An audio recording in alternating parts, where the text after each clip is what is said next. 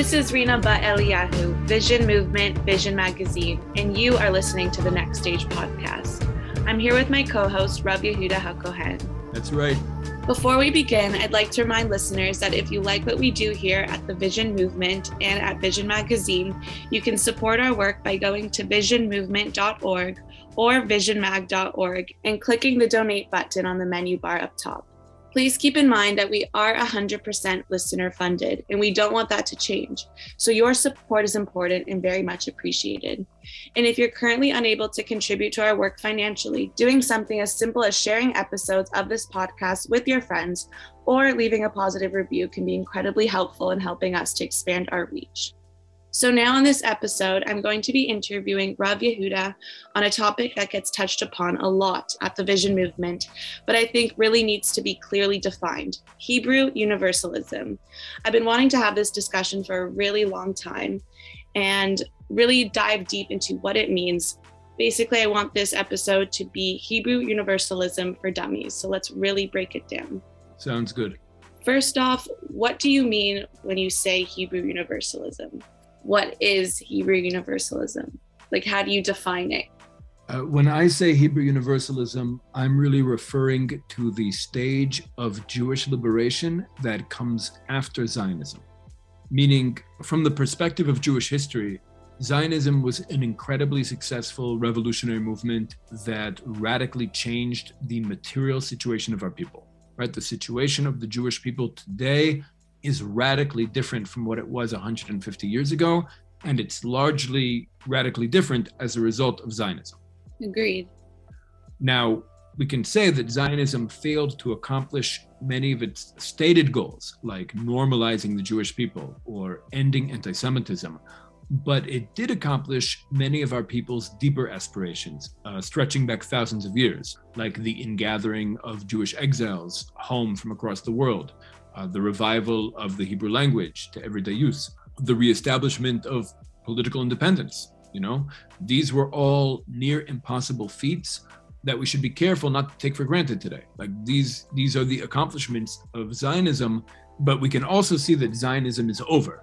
Zionism accomplished everything that it could possibly accomplish. It also had many flaws, and I think the Jewish people are ready for something new. So, what would you say the main difference between Hebrew Universalism and Zionism is? Well, I think the main difference is that Zionism is a very particularist Jewish nationalist movement that is focused on the material well-being of the Jewish people, of making us safe, making us secure, making sure we have a land, we can defend ourselves, we have a robust economy. Zionism is focused on the material well-being of the Jewish people, whereas I think Hebrew Universalism really requires Zionism as like a prerequisite stage, meaning we need to be in our land, we need to be secure, we need to be somewhat strong. But then the question is, what do we do with all that? Now that we're back on the world stage, now that we've come back to life, now that we're solid again and no longer existing in gas form like we did for 2,000 years of exile, how are we going to impact the world? Okay, so you're saying that the stage of Zionism is finished, and now we're moving on to the stage of Hebrew Universalism. I'm saying we should be. I'm saying that part of Israeli society's problem is that we haven't really made that transition. I'd say even the broader Jewish world, we haven't yet made that transition beyond Zionism because we haven't yet defined what comes next. Right, and that encompasses Hebrew Universalism.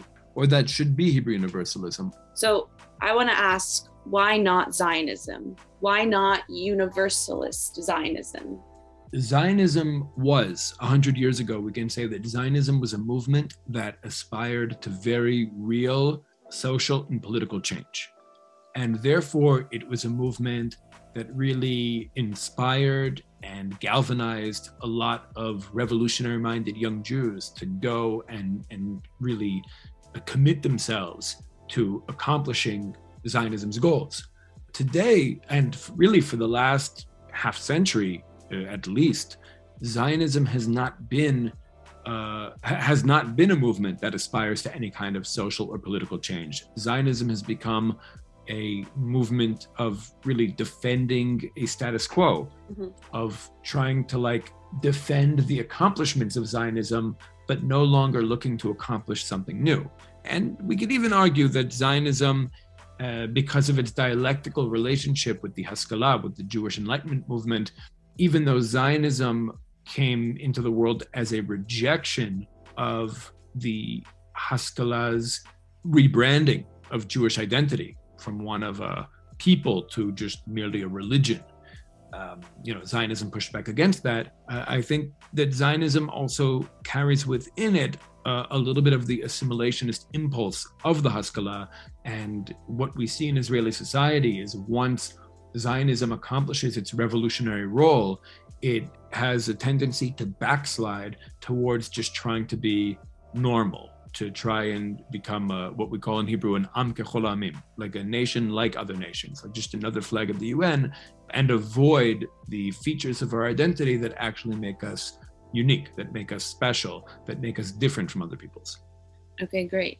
So I guess now we can dive deeper into defining Hebrew Universalism and maybe discussing about the origins. Where does it come from? Where did it start? Well, first I guess first we should define it. I would say that there is an internal and external component to Hebrew Universalism. The external component is really trying to figure out what is the role of the Jewish people on the world stage today. Now that we're a nation again, like I said, now that we're in solid form again, now that we have our own state, our own army, our own economy, our own seat at the table, so to speak, how do we want to influence the rest of the world? What kind of world do we want to see? And how can we use the conditions created by Zionism's success to implement our vision for what the world should look like? But internally, I think Hebrew Universalism really needs to solve the friction between the forces of Jewish particularism and the forces of Western liberalism within Israeli society. Meaning, if we look at almost every social and political issue in Israeli society, almost every issue comes down to a friction between these values, the values of Jewish particularism or Jewish nationalism and the values of Western liberalism. And if we do nothing, meaning if we just let this conflict play out, we just let the contradictions antagonize and let this friction kind of bring us to its natural conclusion, I think what will happen is the Jewish particularism camp will ultimately win out, mostly because of the demographic trajectory of the country. Meaning, if we want Israel to be a democratic society, and when I say democratic, I mean that we have in place a system that empowers people to influence the structures they live under. If that's how we see democracy, and we see the demographic trajectory of Israeli society, that the Haredim are the fastest growing population between the river and the sea. The national religious are kind of tied with Palestinians for second place. After that would be Mizrahi Jews. I think that we see that the forces of Jewish particularism are going to win. And I think that it's important for us to realize that even though it might not be correct for the forces of Western liberalism to dominate Israeli society in the way that they currently do and try to impose their values and their worldview as the glue that's meant to unite all the tribes of Israel, all the different sectors of Israeli society. And part of how they do this is through defining democracy not as a system that empowers people to influence the structures they live under, but rather as a set of values, meaning democracy is often promoted by Israel's ruling class as, Western values, like to be a nation like Germany, to be a nation like the United States, that we should be like them. Mm-hmm. So I think that that's all problematic, and we need to really become a much more democratic society. And to a certain extent, I'm on the side of Jewish particularism, but I also think that there's a value to the forces of liberalism in our society. And what we need to do to square the circle is really discover Hebrew Universalism, which I think we can look at as finding real universalist values and solutions and ultimately policies based on deep Jewish identity, meaning look into our own sources, look into our own history, look into our own values for solutions to a lot of the challenges plaguing Israeli society, and to actually try to solve that friction. Meaning, if we can produce, through Hebrew Universalism, if we could produce answers and solutions to many of the challenges of Israeli society that are actually more universalist than the solutions of Western liberalism and the models of Western liberalism, but also coming from a deeply Jewish place, I think that would actually satisfy both forces within Israeli society and allow us to move forward together instead of just being in opposition to each other, which would ultimately just lead to the forces of Jewish particularism winning. Okay, so let's dive deeper into, I want to know the differences between Western liberalism and Hebrew Universalism, or the difference between Western Universalism and Hebrew Universalism. Because when I hear universalism, I think making everything kind of one size fits all, something that works for everyone, fits for everyone, and tries also to make everyone into like a uniformed unit. So I want to know the difference between those two universalist approaches or ideologies, and how do we kind of shift our current society in Israel and also bring the Jewish diaspora into that way of thinking? How do we go from one to the other? Well, I think you, to a certain extent, answered your own question. I think that, the problem with Western universalism is that it demands uniformity. Meaning, I grew up in New York City, and not so much in the Jewish community. I grew up with like everybody, in New York. So I had a lot of Black friends, Irish friends, Italian friends, Albanian friends, Puerto Rican friends, Greek friends, et cetera, et cetera, et cetera. And we were all, living in what we thought to be like multicultural New York, where people's superficial differences, like accents, cuisine, et cetera, are celebrated. But at the same time, we're all meant to conform to an American ideal of what life is about, what the goals of life are, that we're all meant to be successful in the capitalist system. Like, that's the goal of life, to make the most money, have the biggest house, the fastest car, and that's how success is defined. And if somebody is coming from a background, if somebody's coming from a society that prioritizes other values, right? Not the values of American capitalism, but other values, that person is forced to either conform to the values of American capitalism and American liberalism, or they're outsiders, meaning they don't really belong. They don't really become Americans. So that's like Western universalism, that everybody has to conform to a way of seeing the world and a certain model of success and a certain prioritization of values.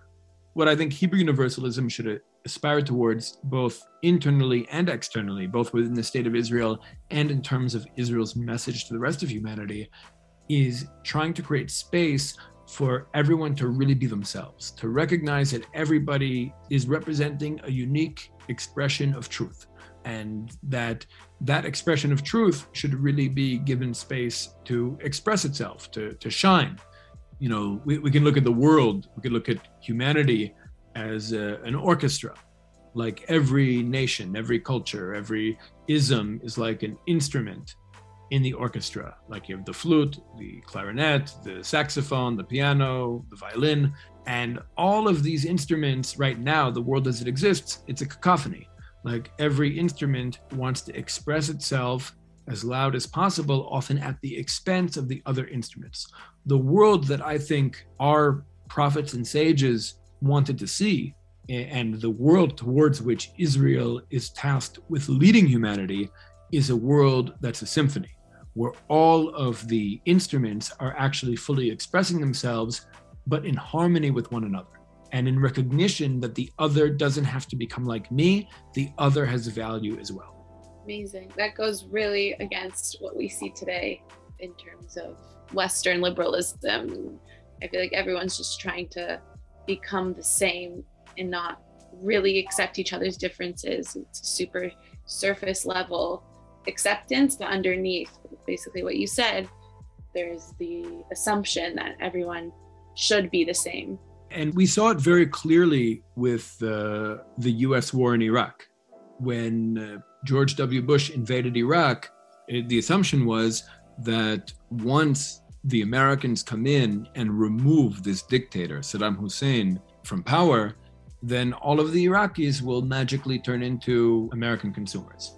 And they'll all just be interested in eating McDonald's and watching NBA basketball and sending their kids to great universities so they can make lots of money. And that's not what happened, because the people of Iraq, and they're different, they're different groups, obviously, that ended up in competition with one another, but you could see that there were different values, different ways of seeing the world, different understandings of what it means to be a human being and what we're doing here.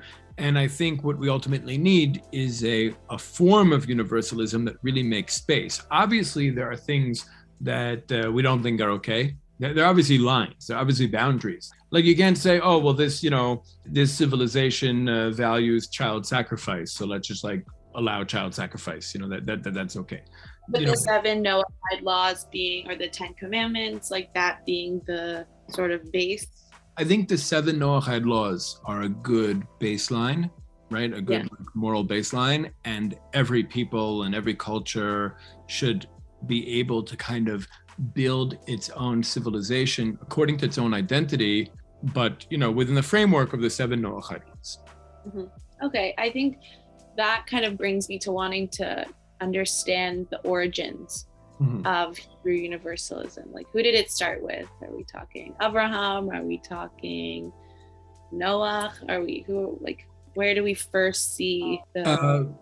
I think it's important we make a distinction between Hebrew Universalism as a stage of Jewish liberation after Zionism and the ancient Hebrew Universalist ideal for humanity. I get the sense you're conflating them a little bit. Okay. But in terms of the ancient Hebrew Universalist vision, I'd say we see it in the generations between Noah and Abraham. Okay. Meaning that you see that after the flood, right? We're saying that Noah is now the father of humanity. And when the Torah tells us about his descendants, or the descendants of his sons, his 3 sons, it talks about them kind of shifting from being families with unique cultures in their lands. It says Lashonotam, there are different words for language. One is a Lashon, right? And the other is a Safam. These words also have other meanings, like Lashon means tongue and Safam means lip. So Lashon is the deeper. When we say Lashon, when the Torah is using the word Lashon for language, it also means culture. So we're saying these are families with unique cultures in their lands, Begoyehem, and suddenly they become nations, right? So we see a transition in the generations between Noah and Abraham, where families are actually turning into nations. And the big difference there, meaning the big transition there we should be focusing on, is what's the difference between a family and a nation? Families can have relationships with each other, fluid relationships. 2 families can become one family through marriage or alliances or whatever. Whereas nations usually have very hard borders between them. When you're organizing as a nation or seeing yourself as a nation, everyone else is the other. Everyone else is an outsider. Everyone else is a potential enemy. But if you're a family and they're a family, you're not right away psychologically defining them as a potential enemy, as an other, as the outsider. They're somebody who could actually become you, or they can become partners, etc. And then later, when you see Abraham step onto the scene and the Creator speaks to him, he's told that he's going to be turned into a great nation, right? Abraham is going to become a great nation, and that all the families of the world will be blessed through him. Meaning that one of the missions of Abraham is to return the nations of the world back into families. And I think that's where we first see this concept of universalism. But the irony here is that in order for Israel to succeed at promoting universalism, we first need to be a nation ourselves. That's the irony here. But we also see, for example, Rav Kook, Rav Avram Yitzchak Cohen Kook, who was the first chief rabbi of Palestine when we began to come back en masse. he has an essay in Orot Tchiyah. It's the 18th essay in Orot Tchiyah, where the Rav explains that when the Jewish people come back to life in our land, three forces begin to emerge, these three camps. He calls them Ha'umah, Kodesh, and Enoshut, meaning the nationalist camp, the holy camp, and the universalist camp, okay? And when he's writing this, basically the nationalist camp were the Zionists, from labor Zionism and cultural Zionism, really all the way to revisionist Zionism. And the Kodesh were the Haredim, right? The holy camp were the Haredim. And the Enoshut camp, the universalist camp, were the Jewish Marxists, Brit Shalom, people like Martin Buber. And the Rav says that each of these forces needs to develop independently, meaning that you can't put them together too early. In fact, he says that if you put them together too early, they'll water each other down, right? And we saw that actually with something called religious Zionism. There was an attempt in the Rav's lifetime, in Rav Kook's lifetime, to merge the Kodesh with Ha'umah, the religious camp with the nationalist camp, and create what was called religious Zionism.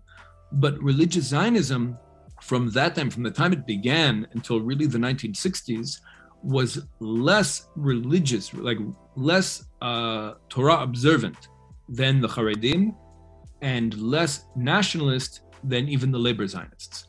Meaning that if you look at the Six-Day War, when the cabinet was deciding whether or not to liberate Jerusalem from Jordan, liberate the old city of Jerusalem, the labor Zionists were agitating towards freeing Jerusalem, while the religious Zionist ministers were actually arguing against, right?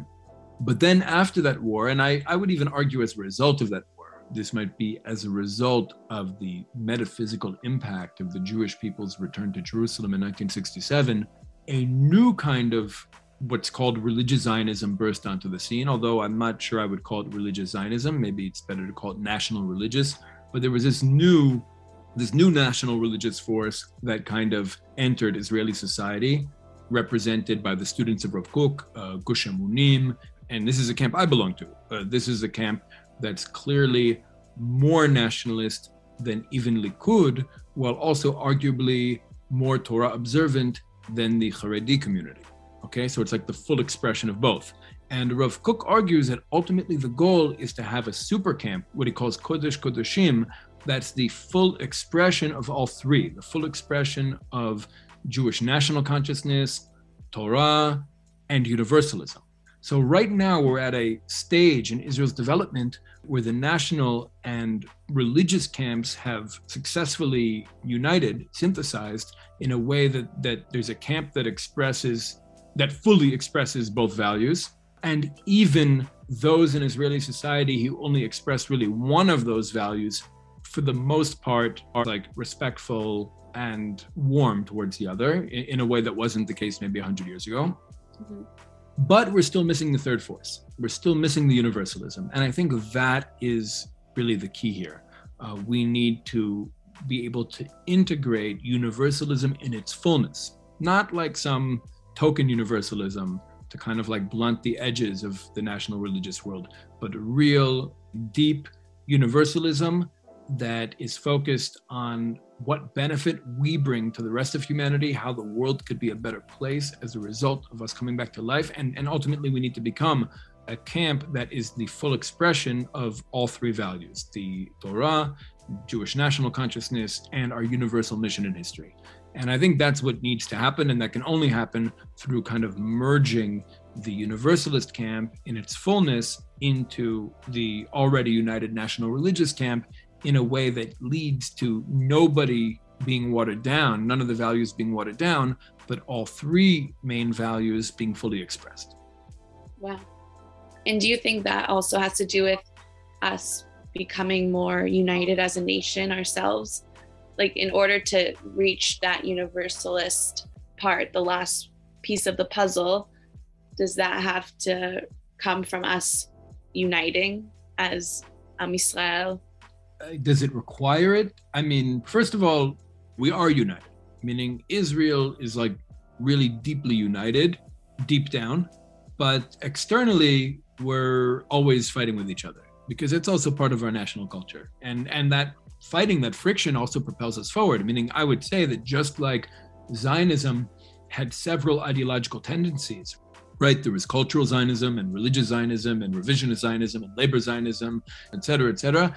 I think Hebrew Universalism can also have several tendencies. And really one of the goals, one of the big projects of the Vision Movement is to train and empower young Jews to be able to formulate for themselves like their own versions of Hebrew Universalism, like their own uniquely post-Zionist Jewish liberation ideology that aspires to protect Zionism's positive accomplishments while at the same time cleaning up its mess and addressing its flaws.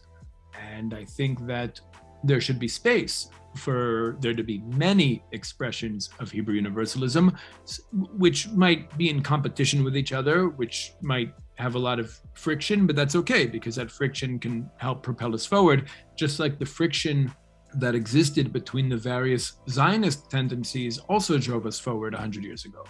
Right. Can you give examples of different expressions of Hebrew Universalism, just like Zionism has religious Zionism and political Zionism? Can you give examples for that with Hebrew Universalism?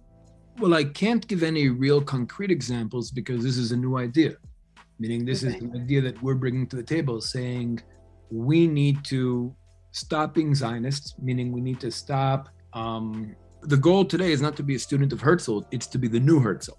Meaning we need new theorists and new thinkers and new leaders who are going to be able to define what the goals of Jewish history are now. What are the goals of Jewish liberation after Zionism? Like now that we're home, now that we have a state, now that we feel secure, now that we have power again for the first time in thousands of years, we have to decide, first of all, what that state looks like. Meaning we also have a lot of the internal friction is over how we treat the other or what role our particularist identity and values play in society. Like, for example, a couple of years ago, I remember in Yom Yerushalayim, member of Knesset Bezalel Smotrich got up at Merkaz Harav, Yeshivat Merkaz Harav, and started talking about returning Torah to Israel's legal system. And a lot of people got scared because when people hear that, the first thing they assume is he wants to turn this into a Jewish Iran or a giant Haredi community. Yeah. But if we really have the conversation, I don't think that's where we're going. Meaning for me, like for example, right now we're in a Shemitah year and we've reduced Shemitah to being all about agriculture, what vegetables we buy, what fruits we eat, as opposed to also focusing on Shemitah's socioeconomic dimensions, right? What about wiping out people's debts? Meaning you can make the state more Jewish and more in line with our Torah by wiping out everybody's debt every 7 years. I don't think anyone would complain about that. Right, because when we talk about the Jewishness of the state, again, because there is a friction in Israeli society and the way the westernized camp, and remember, Israel's westernized ruling class does control the media, does control academia, does control the security forces for the most part, does have the dominant voice in Israeli society, even if they're the minority of the population. And they're constantly framing this conversation about the Jewishness of the state as something archaic, backwards, anti-democratic, something people should be afraid of. And maybe they're afraid of it because one of the conversations that might come up is, should banks charge interest? Some of these people might own the banks. Also, what about the question of selling weapons to human rights violators? Meaning that is definitely a betrayal of Jewish values and Jewish identity to sell weapons to human rights violators. Yet Israel's arms industry is selling a lot of weapons to a lot of bad people right now. And maybe if we had a public debate, a real public debate, not like the public debate wouldn't be, are we going to force people to observe all the laws of Shabbat? That's never going to be the debate. The debate will be, should our economy, should our banking system, should our industries, should this be organized and structured according to the identity and values of our people? Meaning, should banks charge interest? Should weapons companies sell to human rights violators? Should people's debts be wiped out in the Shemitah year? These are the real conversations about how a state functions, how a nation functions according to the Torah, not whether or not every individual in that state is coerced to observe a certain set of laws on an individual level. Right. But getting to that point of having the conversation in the first place is very important. Right. So I would personally say that a post-colonial conversation is a concrete expression of the transition between Zionism to Hebrew Universalism, right? Mm-hmm. We need to really think about the aspects of our culture and our identity that were changed in the exile, are changed specifically as a result of external coercion. We should be aware how these things were changed, and then we can have a discussion of what we want to change back or what we don't want to change back. Right. You know what? Let me put it this way. In our Tanakh and in our history, when we first established a kingdom here, thousands of years ago, the first three kings of Israel were Shaul, David, and Shlomo. And I think that Shaul, David, and Shlomo actually represent three stages in our national development here now. Right, okay. We can say that Shaul represents Zionism, okay? Shaul was a leader who was primarily focused on the material well-being of Israel. Our unity, our ability to defend ourselves, our economy, just being a strong, secure nation with the ability to defend ourselves from external threats, right? That was Shaul. That is essentially Zionism. Okay. Now, David represents a higher stage in our development. And I think that this force of David, or the stage of David, is best expressed by Israel's national religious community. Those who vote for people like Bezalel Smotrich. David was a great warrior, right? Like most of our combat officers in the field today are coming from like the national religious community. Like these are great warriors who are willing to sacrifice their lives for the mission of the Jewish people. That's very much David. David is focused on what's different about us, not to be a normal nation, but to be something exceptional, to be something that's different. Also he wants to build a temple, but he can't build a temple. Meaning, even though the national religious force that might be expressed by David is a higher stage from Zionism, it's not enough. We ultimately need to transition to the Shlomo stage. Shlomo is the stage of Hebrew Universalism, the stage of Israel already being strong and even taking our own strength and security for granted at this point, and focusing on what we have to give to the rest of the world. How is the world going to be a better place as a result of Israel being in it and playing a central role? And it's only at the Shlomo stage that you can see a temple being built. Whether you want to understand that temple to be literal, like a literal building in a specific place, or allegorical. Mm-hmm. But you can only build the temple when you're at the Hebrew Universalism stage, not at the Zionist stage, and not even at the national religious stage. Interesting. Wow. One question I have is why do we use the word Hebrew Universalism? Why is it not Jewish Universalism, Israeli Universalism?